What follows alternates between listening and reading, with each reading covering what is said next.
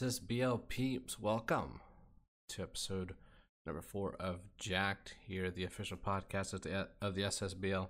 And yes, there was an episode 3, and yes, it is live. There was some technical difficulties, so you can hear my predictions and all my thoughts on week 2 or week 3 going into week 4. You can watch that or listen to that on Spotify. So week 4 has come and gone, and this is a very interesting first quarter. Now that we're moving to a 16-week season, the first quarter is done, and there's a lot to talk about, a lot to dive into, especially as we head into the first round of divisional play. There's a lot to talk about. But first, before we get into that, this was also the first round of free agency, and as of this recording, we can go ahead and kind of talk about some of these more, not necessarily the pickups, but the retirements that come along with this. And if you're new to the SSBL, the second period of free agency, you must drop a player, whether that's like within your entire system. So that's the majors or the minors. You drop a player whoever you see fit to drop, you drop them.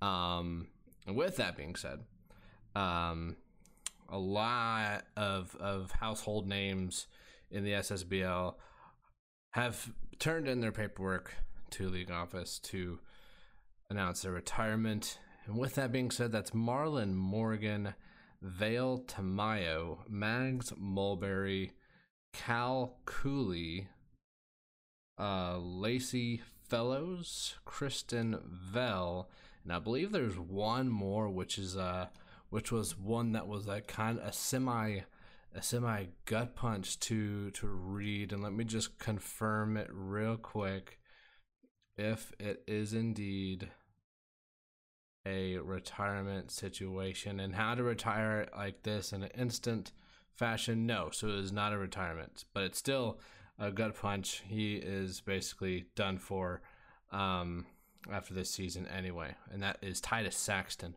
of the Ball Players.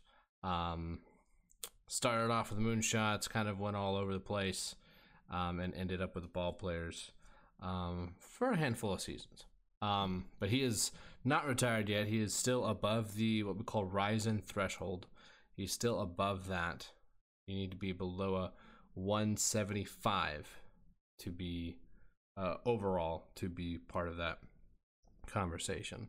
But let's get into it. Week 4 has come and gone. Day 1,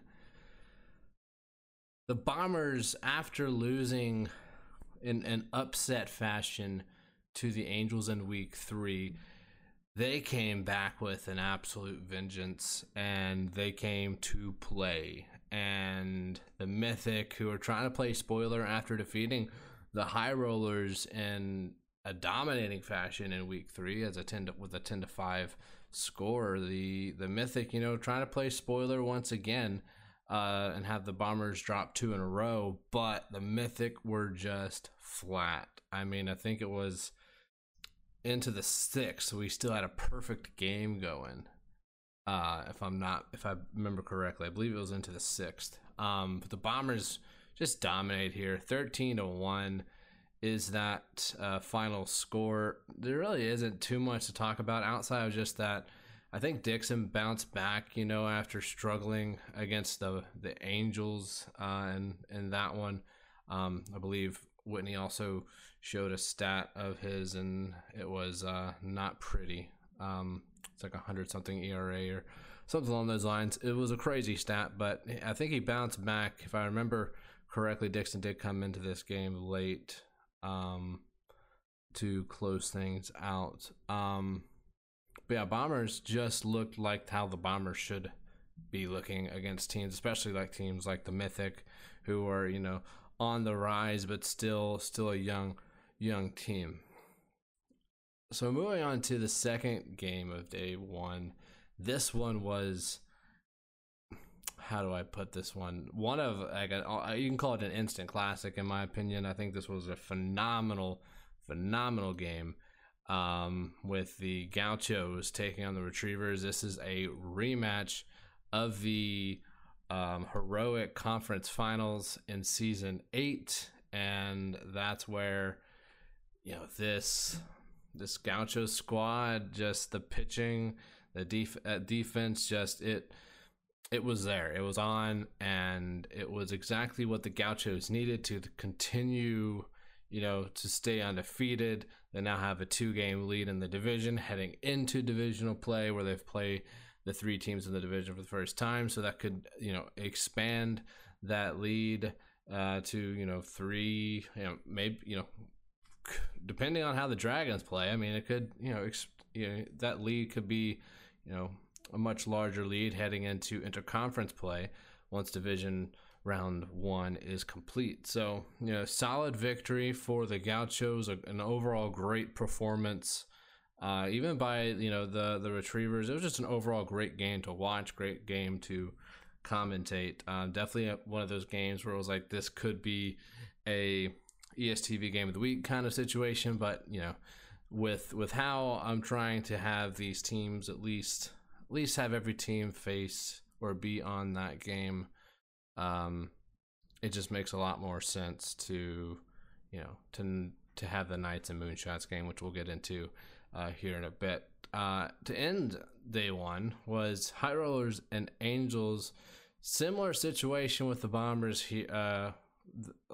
Similar situation like the Bombers. High Rollers needed to bounce back after losing to the Mythic in week 3.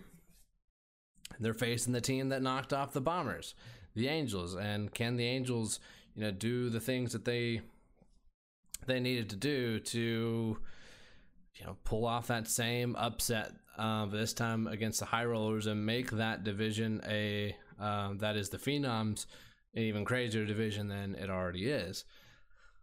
But Angels fell flat. High Rollers, you know, just looked good. It was just an overall perfect, I wouldn't say perfect, but a great performance by the High Rollers. Another good bounce. I mean, outside of game 2, day 1 was a bounce back day for the Phenoms division. Bombers needed that win. High Rollers needed that win to go into division play for either of those teams at 2-2 was not the smartest, or not the best scenario for either of those teams. So High Rollers get the win 8-2 over the Angels, and the Angels now move to 2-2. Moving on to day 2, this first game, Vikings Walkers. This one, man, I really don't even know I don't even know how to describe it, because it was like, you could say, you know, it's, you know, it was a pitcher's duel. You could say it was a defensive game, but I just truly think, yes, the pitchers did great, but I just think this game was just all about both offenses just sucked. Like, I don't even think there was truly dominant performances in my honest opinion by the pitchers. I just think the offenses sucked. I think the defenses played great. Pitchers were good, but I think the offenses just purely sucked. And I think that's kind of where this is where the Vikings come into play, and you're like, I don't know. I don't know where this Vikings team sits. You know, they're 2-2 heading into divisional play. They start their division with the Knights, which should be a win. They should be able to start the division play off with a win. But at the same time, the Knights could do some damage. It is on the road for the Vikings, so they're at Swagger Center taking on the Knights, and the Knights took the Dragons to, you know, the distance, and the Dragons are a much better squad than that of the Vikings. So, you know, it's a matter of, can the Vikings team show up? We're back to the number ones in the rotation for week 5. in the first day of divisional play. So back to that, which is great. It's great to be back with your number one pitcher. You more than likely, these managers took a look at their schedule and aligned these matchups to these pitching matchups based off of who they're playing in that specific week. And I think, with the Knights and Vikings, we're looking at that one. We're having McGeezax, which is a straight up, right out of the draft pitcher. And then with the Vikings, we're having Minshew, which from a pitching matchup, this should be Vikings all day. But, and a big but, is the offense has to show up. But we'll get into that more when we talk about the division picture, as well as how we're heading into division play. And then we have game 2 of day 2 here in week 4, and the ball players annihilated the Sparrows. And something to note, Sparrows started off with an upset win, what we kind of defined as an upset win of the Mythic. Mythic were expected to win. Most people voted for the Mythic in that one. And then the Sparrows just barely lost to the Angels. But in these last 2 weeks, they have been outscored 24-2. And yes, they have faced the Nova's top 2 teams and the Stingers and the ball players, but at the same time, they are only putting up 2 runs in 2 games and giving up 24 runs in the last 2 weeks. So the Sparrows squad looking very rough. But on the opposite side, it's a nice win for the ball players heading into divisional play. They're at 2-2. You got the Stingers at the top 4-0. You got the Skulls and Cyclones at the bottom 0-4. The only 2 0-4 teams in the entire Epic Conference in your division. You're in a good spot with that win for the ball players, with the Skulls on the horizon in week 6, as well as the Cyclones in week 7. So solid, massive win. Bojack Hoon played well. Toby Barker played phenomenal. Just a great overall win for that squad. Much needed win for the ball players, like a nice statement win heading into division play. We head to day 2, game 3, and this one could have gone either way. Obviously, if you watched it, it went 5 in favor of the Overdrafts, 5-2. They got up 5-0. It wasn't until I think 8th or 9th, actually. Yeah, the 9th, where the wrong fielders were able to put some runs on the board, but just too little, too late. And it was an absolute bomb, though, by Graham Elderberry. So, but it's just too little, too late. They lose 5-2. Wrong fielders fall to 1-3. Their only win being against the Express, who the Express are a 3-1 team. So, and that's where this is another question, one of those question mark teams, very much like the Vikings. I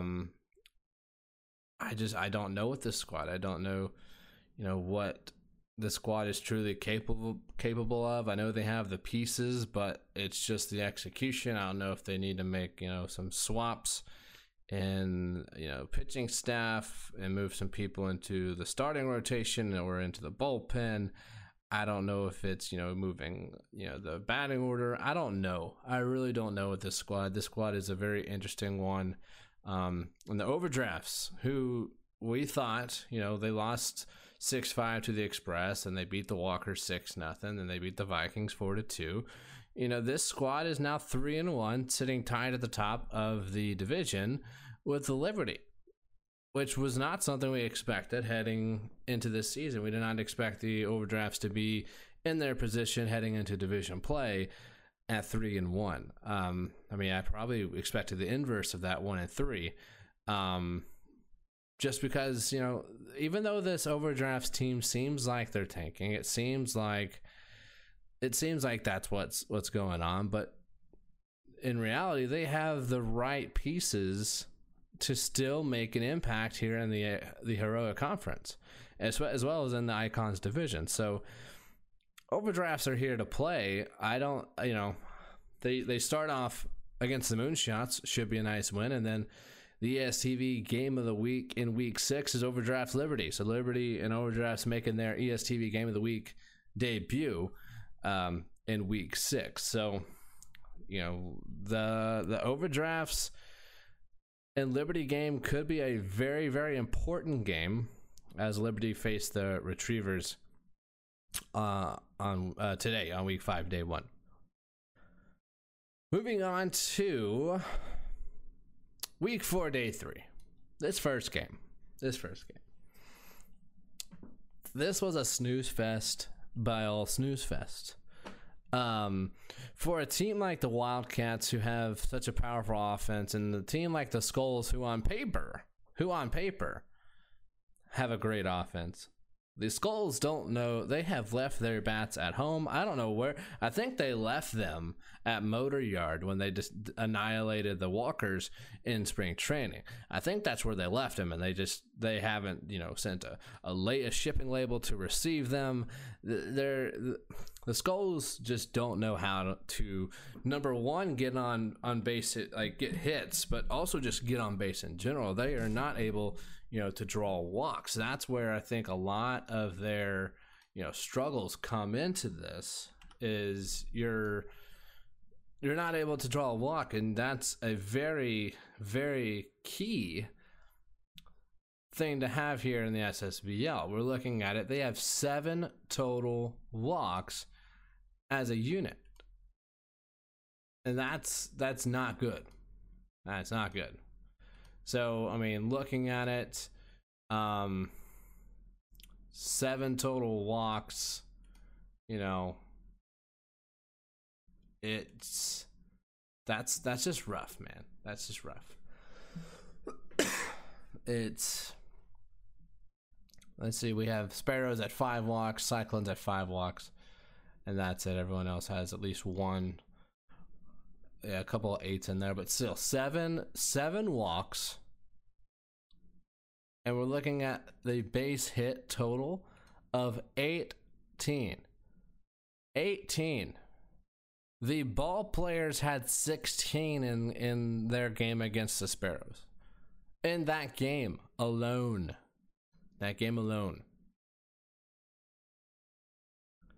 So I don't know what's going on with the Skulls team. The batting order has changed. It'll change here from week 5 going forward. We'll see if that does anything, and if not, we'll see what the Skulls squad ends up doing. But the Wildcats get a nice win. They now sit at the top of the Galaxy division. 3-1 is their record, and they start off their division play with the Mythic,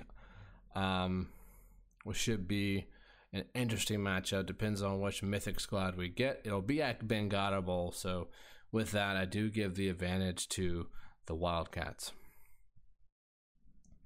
Moving on to game 2 here on day 3. The Dragons and Lumberjacks. I was really excited for this matchup. I think this was a matchup that out of all of them this week, outside of Retrievers, Gauchos, really, and Serpent Stingers, this was like number 3 for me. Dragons, Lumberjacks.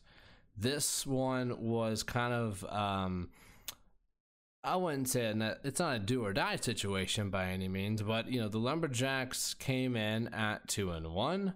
The Dragons came in at 2-1. So somebody's going home with a 3-1 record heading into divisional play. And who needs it the most would probably be the Dragons, in my opinion. I think, the Dragons have the Gauchos, so depends on if the Gauchos, do the same situation they did last year. They kind of flopped toward the end of the season, but it's also, the Legends, even though it's a coin toss kind of a division, the Lumberjacks should handle those 3 teams, at least on paper. They should. I expect them to do very well, at least taking 2 of 3 in these next 3 weeks when we have our first round divisional. With the Dragons, though, I expect them to go take 2 of 3 as well, which, taking 2 of 3 for the Dragons puts them at 4 and 3, and for the Lumberjacks puts them at 5 and 2. So that's why I say the Dragons probably needed that more. There's a better chance of the Lumberjacks going with a sweep of the division the first round than the Dragons. And the Dragons and wrong fielders might be a solid game. Again, we don't know who the wrong fielders are. I think we haven't really known who the wrong fielders are since we didn't even know that in season 1. They kind of came out of nowhere and upset the ball players. But regardless, this game, Dragons, Lumberjacks, Dragons jump up to a 4-0 lead, and I'm thinking, okay, the Dragons are here to play. Look at them go. But it didn't take long. It did not take long at all. The Lumberjacks came back, tied it up, took the lead, and added an additional run, and took the W at home against the Dragons. I believe it was a RBI from Wreck Dreams. I think an RBI double that put them in the lead at 5-4. And this one was a great game. Great game. Lumberjacks got a nice win heading into divisional play. Dragons fall, but I still think they got the wrong fielders and walkers to start, so they don't even have to play the Gauchos until week 7. So they have an easier, I guess you can say, situation. Lumberjacks, though, play the Express in week 5, which will be an interesting one to say the least.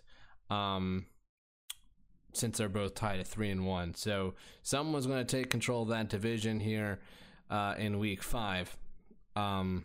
Lumberjacks, Express, Dragons, and Wrong Fielders is here on day 1 of divisional play in week 5. Moving on to the final game of day 3, Unicorn Cyclone. Score says 5-2. This game was a lot closer than a 3-run ball game.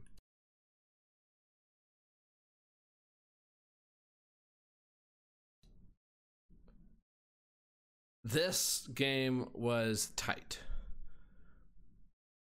It wasn't until they got those insurance runs, but this game was tight. Cyclones kept it close. Cyclones are, I think, kind of going to be that team the whole season. Not really going to win many games, but they're going to be close, just like they kind of were last season. They were just close every single game. Battled back a few times. Somebody's going to get a win this week. Cyclones Skulls, they face off first in division, both 0-4. Someone's getting their first win of the season. Someone's falling to 0-5. But yeah, that was a much closer game than anticipated, and it kind of just said, I don't really know if it says more about which team. I think the Unicorns still are a little bit flat. I think they should have dominated this team, in my opinion, completely dominated. But it's just, this Unicorns team this season is an odd one, to say the least. They've had their matchups, to give them the benefit of the doubt, have been super tough. Ball players in week 1, Stingers in week 2. They get to annihilate the Skulls in week 3, and they get to beat the Cyclones in week 4. They start off their division play against the Angels. So that should be a win, but we'll see what Angel squad shows up. We move on to day 4, and we'll start with the second game of day 4. Second game, Liberty Express. Liberty were up 7-0,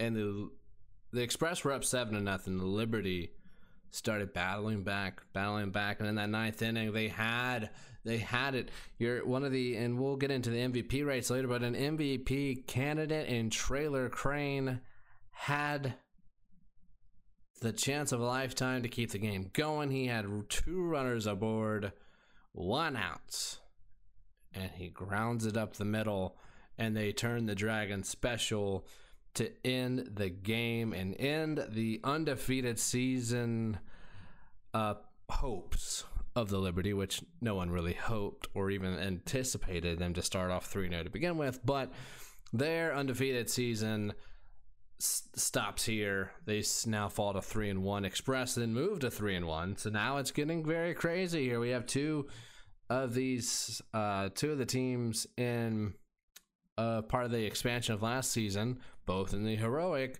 sitting at 3-1, heading into divisional. It's kind of wild to think about with those two teams. So we'll go back to the first game of the day. And this one, what a game this was. Serpents strike first with a pizza home run. And then, Stingers bounce back. They get that. Get those runs that they need. Bats are just, performing pretty well here. They get a solid...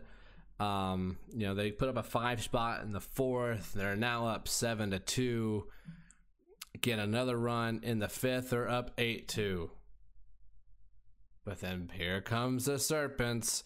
Score 2 runs in the 6th, 2 in the 7th, and we head to the 8th, where they get another run to make it 7-8, and then Leon Morrison hits one into the corner and scores a run. The second run comes in to score, and they take a 9-8 lead. Panic is at an all-time high here for the Stingers as they head to the 9th, down 10-8. 10-8, ladies and gentlemen.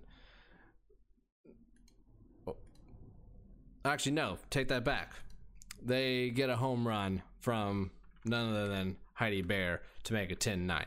But they head into the 9th is what I'm getting at. They head into the 9th down, which is a scary situation for anybody, but especially this team in the Stingers against a squad like the Serpents. So, a fly ball from Dink Highgrass to left for out number 1. Swolhe Brotani comes up and he hits one to center and ties the game up. His second home run of the day. And we are now going to head to extras after a couple of 2 straight batters getting out there. We head to extras, and it gets kind of intense here for Princess Leia. Struggling against this offense, giving up a single to Kaladin Stormblessed, and then Alfred Walker dribbles one back up to Princess Leia. She tries to turn 2, but only gets the lead runner, which is fine, but now you have trouble with Leon Morrison, who grounds it up the middle, 1st and 2nd, 1 out, gets a strikeout, then you bring up Jerry Briggs and you walk the guy. So pressure's at an all-time high here. You have a veteran in Yeti Olsen who comes in who's at the plate. And you fall behind 3-1, which is a scary thing, and he takes the 3-1 pitch over the head, it looks like, of Dallas, Texas, but he climbs the ladder, makes the play.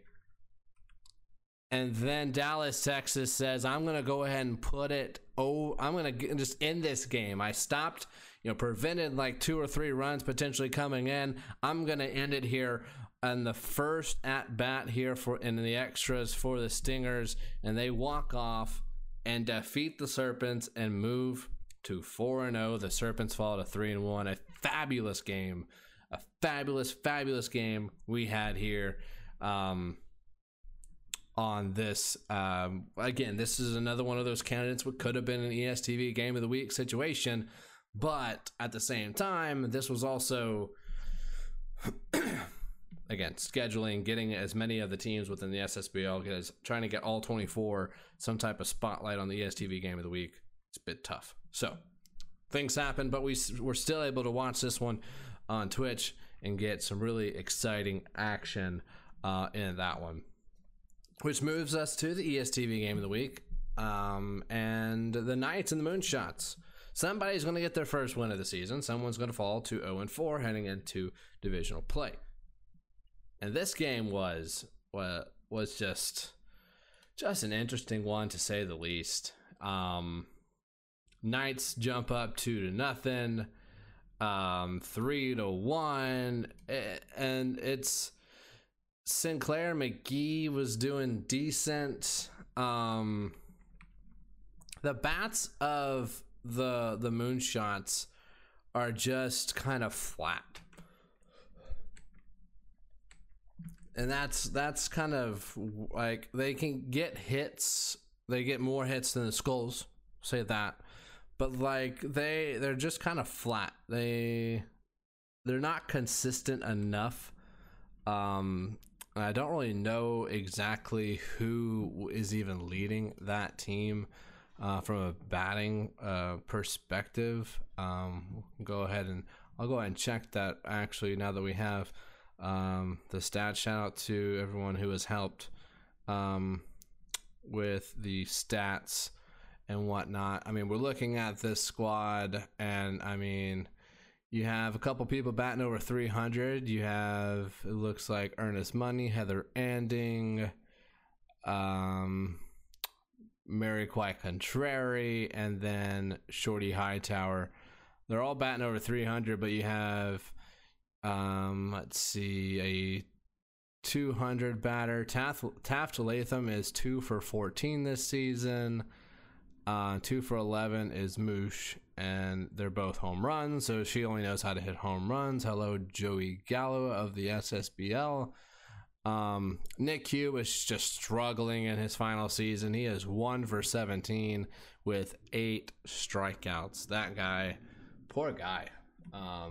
Poor guy indeed with Nick Hugh. But this team, man, this Moonshots team, they're young. Yeah, they have some veterans on the team, but at the same time, this Knights team is just a tad bit older with a tad bit more of dog in them, and that's just why, you know, they took up an 8-1 lead, you know, and that was just kind of all she wrote. Moonshots tried to battle back, made it a little bit interesting in the end, but nonetheless, the Knights get the 8-5 win and move to 1-3 heading into divisional play, which we'll go ahead and move into that here on the Jack Podcast. Looking at just the divisions, we're just going to take a look real quick. Heroic Conference, we'll take a look at the Legends division. This is, you know, out of the 3 divisions, this is one that I find, actually this is the second most interesting in this conference, and we'll get to the most interesting as the third one. Legends division: Lumberjacks 3-1, Express 3-1, Vikings 2-2, Knights 1-3. I mean, someone more than likely, you know, Vikings should beat the Knights. We talked about it earlier. Vikings should beat the Knights. Depends if their pitching shows up with Minshew. In Express and Lumberjacks, one of those teams more than likely will be tied with the Vikings at 3-2 after this week. And things are going to get even crazier, because if you look at the other side, you've got within your conference, you have other teams sitting at 3-1 as well, Liberty and Overdrafts, and then at the top, Gauchos at 4-1. So it's just, this is as division play starts, you know, things are really going to get crazy. Leads in the divisions are going to shift. They might, you know, get, you know, a larger lead. I mean, the largest lead we have in this is a two, like from a second place perspective, is 2 games back. And that is the Ball players are 2 games back of the Stingers, and the Dragons are 2 games back of the Gauchos. We have a 3-way tie in the Phenoms and the Epic, which we'll get to that division in a minute. But I expect the Lumberjacks to come out. I believe Ben Tojam's on the mound. I believe he's going to come out and do what he did for the first game of the season for them. And then I expect the Vikings to win. So looking at that, you have Lumberjacks potentially at 4-1, Express at 3-2, Vikings 3-2, and 1-4 Knights. We'll head to the evolution. Gauchos, Dragons, wrong fielders, Walkers. Walkers are 0-4. Gauchos 4-0. This first week is Gauchos, Walkers. This is Motor Yard madness with Gauchos and Walkers playing in Motor Yard. Gauchos should win this, move 5-0. That's just, they have given up 5 total runs in 4 games. The Walkers have scored 3.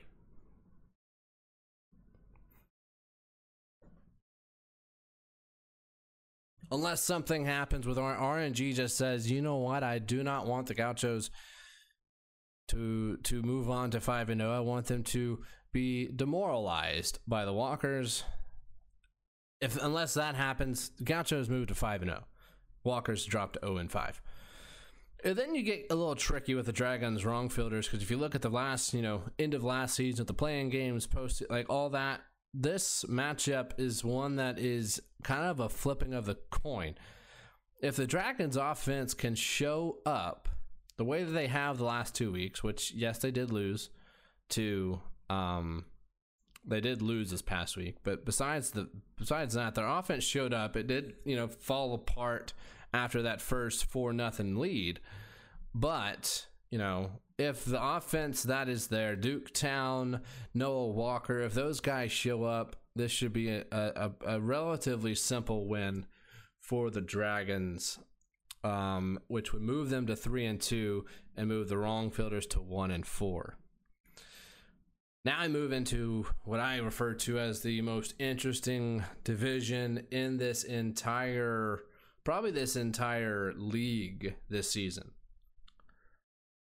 Because of the unexpected. The Phenoms, you can, say that that's also a very interesting situation. Galaxy, kind of a interesting situation with the Unicorns and Angels tied at 2-2. But we look at this Icons division, the Liberty 3-1, Overdraft 3-1. The defending champs are 2-2. And the Moonshots 0-4, but we expect that. The Liberty face the Retrievers here on day 1. And the Overdrafts face the Moonshots here on day 1. Overdraft should win. There is no reason for them not to. So they should move to 4-1. And on the other side, should move to 0-5 or fall to 0-5 Moonshots. Now you look at the Liberty and Retrievers game this week. This game could go either way. If we look at it, the Retrievers are at home. We're at Sakura Hills. We're at the home of the Dogs and the home of the Storm / Cyclones. We're the homes of the Dogs and the Storms here. I think Liberty are going to come and cause a disaster here in this division. I think it's going to be a close game. But I think the Dogs have that dog in them. I think it's going to be, crazy to start. I think the Liberty are going to jump out possibly to a quick lead and then fall off. I think that might happen. And then you got yourself with the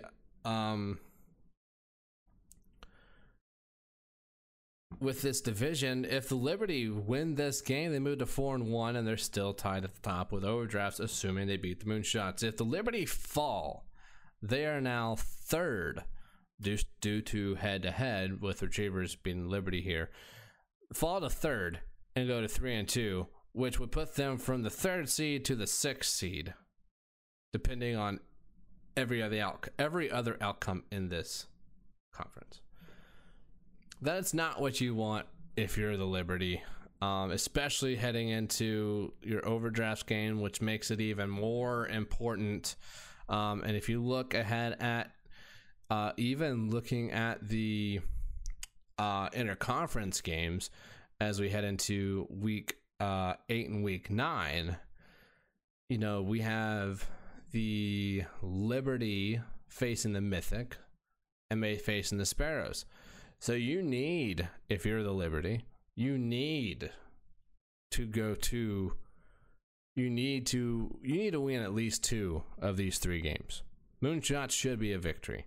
It's the toilet bowl from last year. Moonshots should lose that one. Liberty should take it. But you got to take one of Overdraft Retrievers, if not both. Why? Because you have probably, in my opinion, one of the easiest interconference schedules.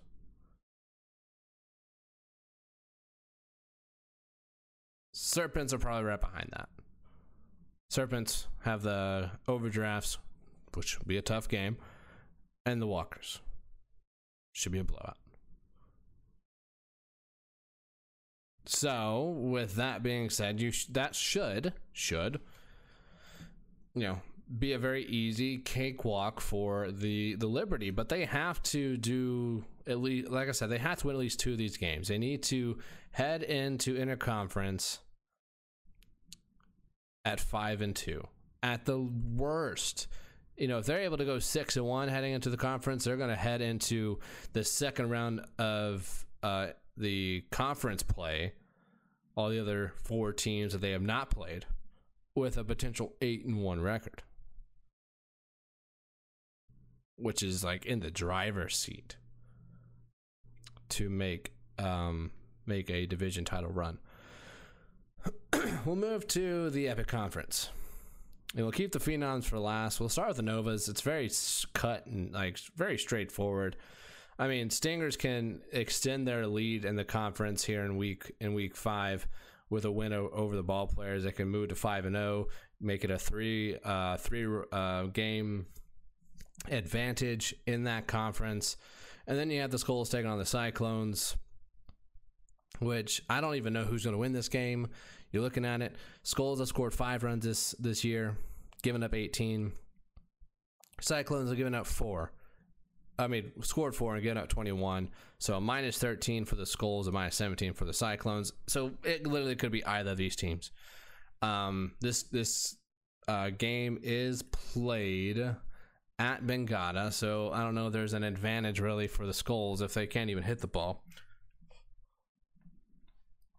But we'll see. It's Kyle Edwards as well, which is a tough matchup. It's Kyle Edwards versus Newt Castle. So we'll see. We'll see how that one goes. But should be, and if the Ball Players get the win, that just moves them one step closer. But those 2 losses that they took at the hands of the Wildcats and at the hands of the Serpents might come back to bite them, because Stingers should handle the Skulls and Cyclones fairly easily, and those are just free wins. So Ball Players need to get a victory over the Stingers here in week 5 to just even stay close to the Stingers, because I just think the Stingers are way ahead of everybody here. They're way ahead of everybody. We'll talk about the Galaxy. Galaxy is an interesting one because obviously the Unicorns are not where we expected the Unicorns to be. Unicorns are at 2-2 tied with the Angels, and they play each other here and on day 2, where the Wildcats get the Mythic to start. I don't even know what to say about this Unicorns team as we look at their run differential of 6. So they're +6, which is great. Not, it could be better. You have teams like, +13, 11, 26, 13, lots of double digits, but they're +6. And they're within their division, they had the best run differential. But that's only because Wildcats have given up one more run. this the fact that the Angels have scored the most runs in this division is the scariest part of this division. They have given up the second most runs, and they've given up 22, where the Mythic have given up 23. But the fact that they have scored 17 runs in their 4 games, where your leaders in the Wildcats and your the team that the Angels are tied with, the Unicorns, have only scored 12 in 4 games. Mythic have scored more than the Wildcats and Unicorns. They have scored 13. And yes, they have given up way more runs. But that's like it's these offenses need to show up.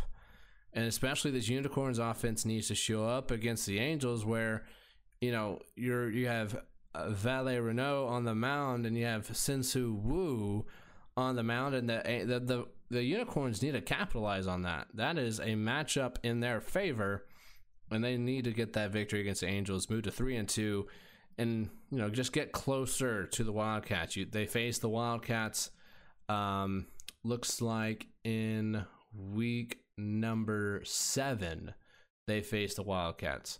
So that's where I think you really need to take these next 2 weeks, get those wins under your belt against Angels and Mythic, and head into the Wildcats game with a one game back of the Wildcats. If not, maybe tied. Maybe the Wildcats slip up against the Angels and Mythic in their two battles. But don't see that happening. I see heading into the Wildcats Unicorns, it's going to be a 1-game advantage for the Wildcats, and then the Wildcats have gotten the best of the Unicorns last season in the last 2 appearances. So it comes down. That's going to be a fantastic game. Don't know what game.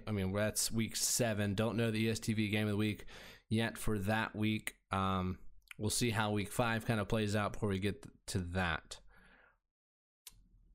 So we move into the Phenoms, and it's exactly what we expected.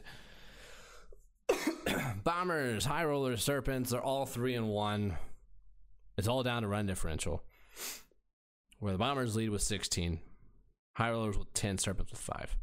They've all scored 20 plus runs, 24 for the Serpents and 26 for both the Bombers and High Rollers. The first matchup is Bombers High Rollers. You have your season 6 champs and your season 7 champs facing off. Serpents get a nice easy, but it should be easy game. But the High Rollers and Bombers do not start off easy. They do not start off easy, and this is one of those,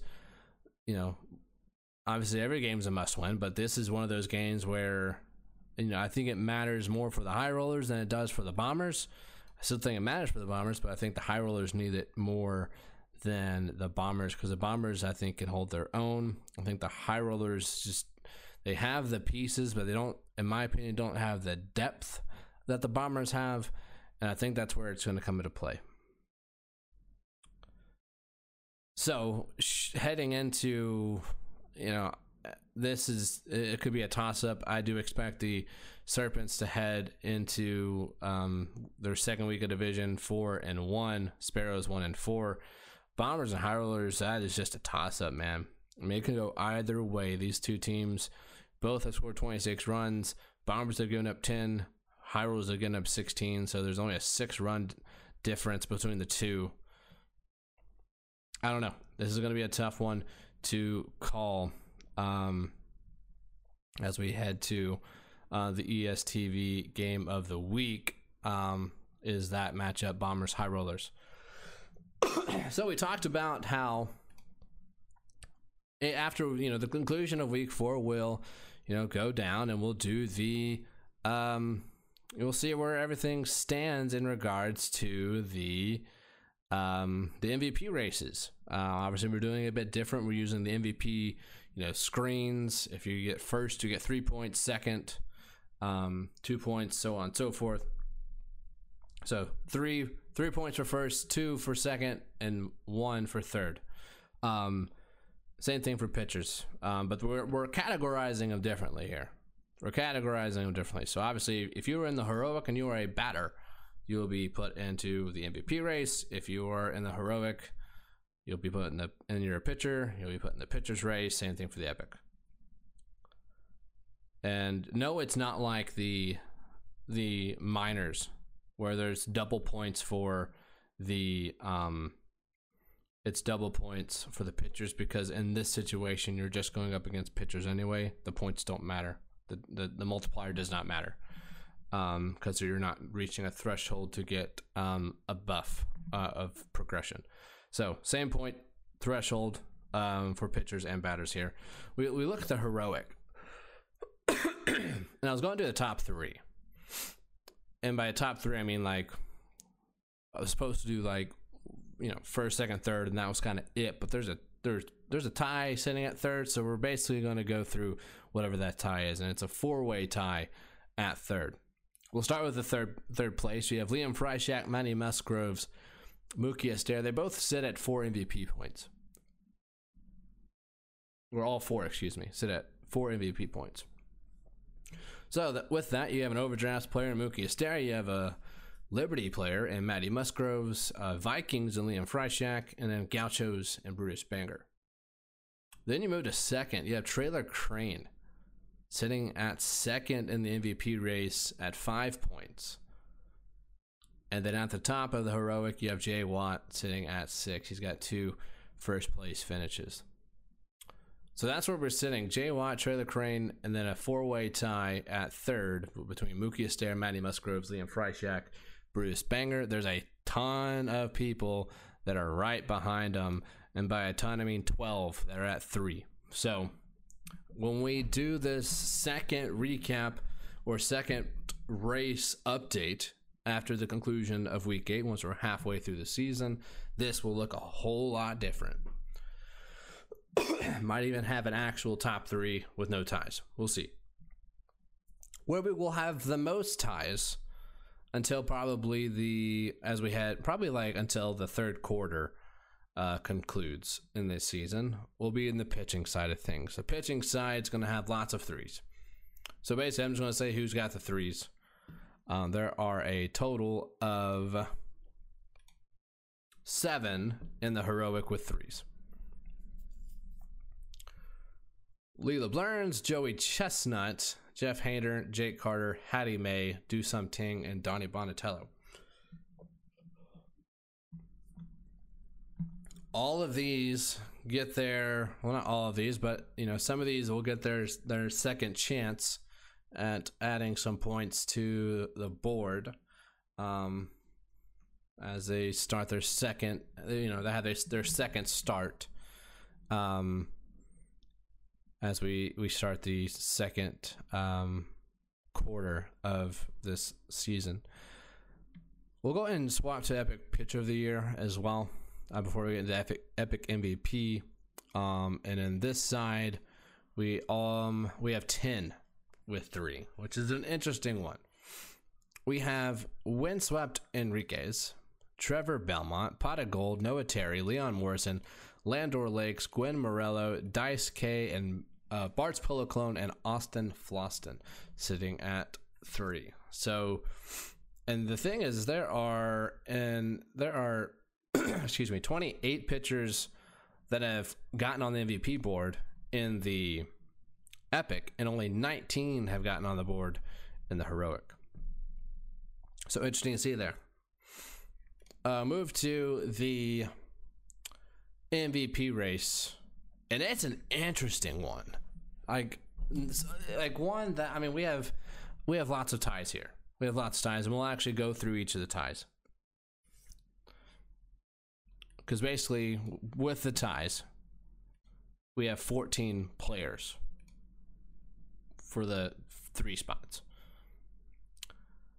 In the tie for third at 3 points apiece, you have Augusta Wynn, Big Blaze, Buddy Moon, Dallas, Texas, Ferris Irons, Heidi Bear, Instante Potato, Jerry Magana, Sandy Bash, I believe is who that's supposed to be. It says base, should be Bash. And then Swolhe Brotani. That's your third, tied for third. Now you move to your three-way tie for second. Danny Diamonds, Papa Dog, and Toby Barker. So you have 2 ball players and a bomber tied at second. But the fact is, the person who's sitting at the top in the Epic is someone who's not just on a team that we didn't expect, but someone who we didn't expect at all, and that is Wash Jotley. And I'll go ahead and say this. I submitted Jay Watt. That was a submission for me. I did not submit this guy. Good old friend Big Deal Nabil, as you guys might know, his in-game character Nabil Pervez for the Stingers, he's the one who submitted this guy, Wash Jotley. He's at 6 points. He's got a 2-point lead here heading into week 5. So that's the MVP and Pitcher of the Year race. Again, we will come back with an update after the conclusion of week 8. While we're halfway through the season, it'll be a quarterly thing. So every 4 weeks, we will break down that. So we got ourselves one heck of a week starting divisional play. I'm going to sign off here and thank you guys for tuning in. I'm very grateful for everyone who tunes in to the streams, tunes into ESTV, tunes into the podcast when it's uploaded on time. So thanks as always for tuning in. My name is Jay Watt. We'll see you guys next week for another episode of Jacked. Keep on rigging, everybody.